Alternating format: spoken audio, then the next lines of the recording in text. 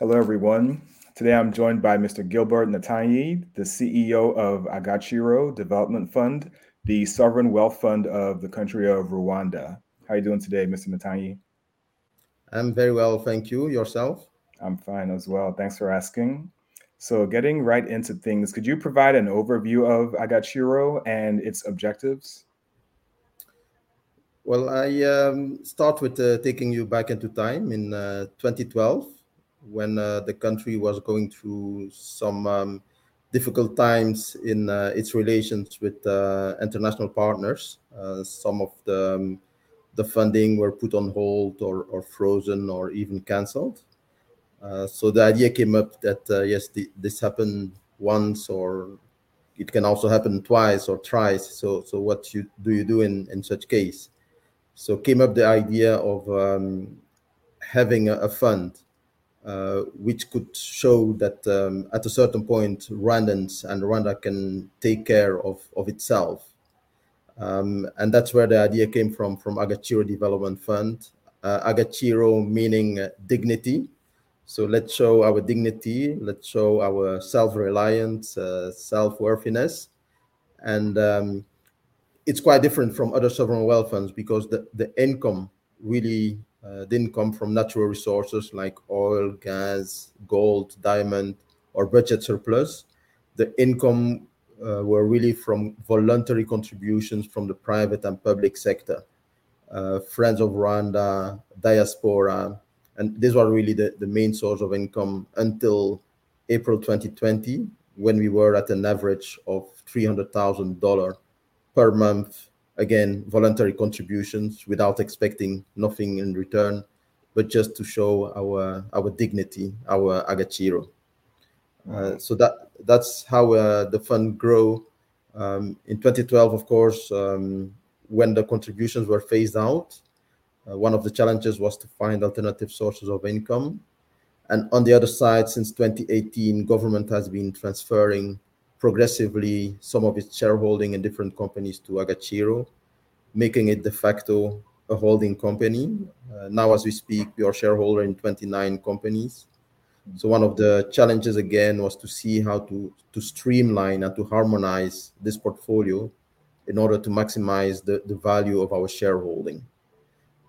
As we speak again, unaudited financials, we are now at 284 million United States dollars assets under management, being it equity investments and fixed income investments. The subdivision is about 71 equity investment and 27 fixed income, and the remaining is other assets, property, plant, equipment, receivables, and other assets. That's it in a nutshell for the moment. Okay. Thank you for sharing that. And regarding the private market investments that you make, what are your criteria there? What are you looking for? Really, for the time being, I would say we are quite, in terms of sector, we are quite sector agnostic. We are patient investors because we are also saving for future generations. And of course, we look at a return, but it's not like that we say we have a specific exit strategy. We invest today, in 5 years or 7 years, we exit. Yes, return is important, but also impact is very important. Right. And speaking of impact, can you share some of the key accomplishments or impact that the fund has had since it's been established? Maybe one of the examples I can give is a company called Africa Improved Food, which makes fortified blended food to fight malnutrition. Agaciro is shareholder in this company, and unfortunately, stunting is one of the problems Rwanda is facing at the moment. We are at 33%, looking at reducing it to 19%, and Africa Improved Food is one of the actors contributing to that. More recently, we are investing together with OCP from Morocco. in a fertilizer blending plant in Rwanda, because fertilizer are imported, subsidized by government. So this will be a big relief for government if these subsidies are taken away, and if you can blend and specifically make them tailor-made per location for Rwanda. So these are two concrete and tangible examples which can be presented. Thank you. And in what other ways does the fund support entrepreneurship and job creation in Rwanda? You just mentioned a plant right now, but are there other areas in which or job creation is supported? What we do among these 29 companies, some are among the largest companies in Rwanda, others are more modest. But we try, first of all, to emphasize and to focus on corporate governance, because it's really important. Corporate governance structure, healthy financials, and once you have that in place, you already contribute a big part to the socio-economic development. If need be, we also support them financially, shareholders loan, or as a guarantor, just to allow this company to further expand or to further being active in the whole of the country, and to make their contribution. So once you are able to at least add that value, then automatically job creations and other impact on society follows. Understood. And in terms of international plans, like what ways do you see the fund collaborating with other, I guess, international partners to maximize its global impact? I see it in two ways. And again, going back into time, with these contributions coming in, be there snow, rain, or sunshine, or whatever, the contributions were coming in. So there was somehow a comfort zone. Money comes in, you just put it in a zero risk investment, which is, for example, treasury bonds or term deposits. You put 10 million there. Next year, same day, you go, you collect the 10 million, your 10% interest, and you just do the same. Now that we are moving from an income collecting fund to an income generating fund, we really need to reposition ourselves and go out and look for international partners, local partners, co-investments, and partnerships. So we are reaching out to be it local partners or international partners to see what we can do together, so that we can diversify our investment, be it in terms of currency, but also be it in terms of asset classes and in terms of geography. So this is part of really our new repositioning for the coming years, and where we are looking at. And also equally, investors looking at Rwanda. We can be a partner in different ways. We can be a name partner if you want a reliable, trusted partner. We are available. We can be a financial partner if you are investing and are looking for a co-investor. We are also available. And thirdly, we are a patient partner. As I said, we are saving for future generations. So we can patiently wait for 5, 10, and even 15, 20 years. Right. And could you speak on your vision for what you would ultimately like the fund to accomplish at the end of the day? Well, we have a very ambitious leadership. So ourselves, we are also ambitious. I mentioned we are at $284 million asset under management.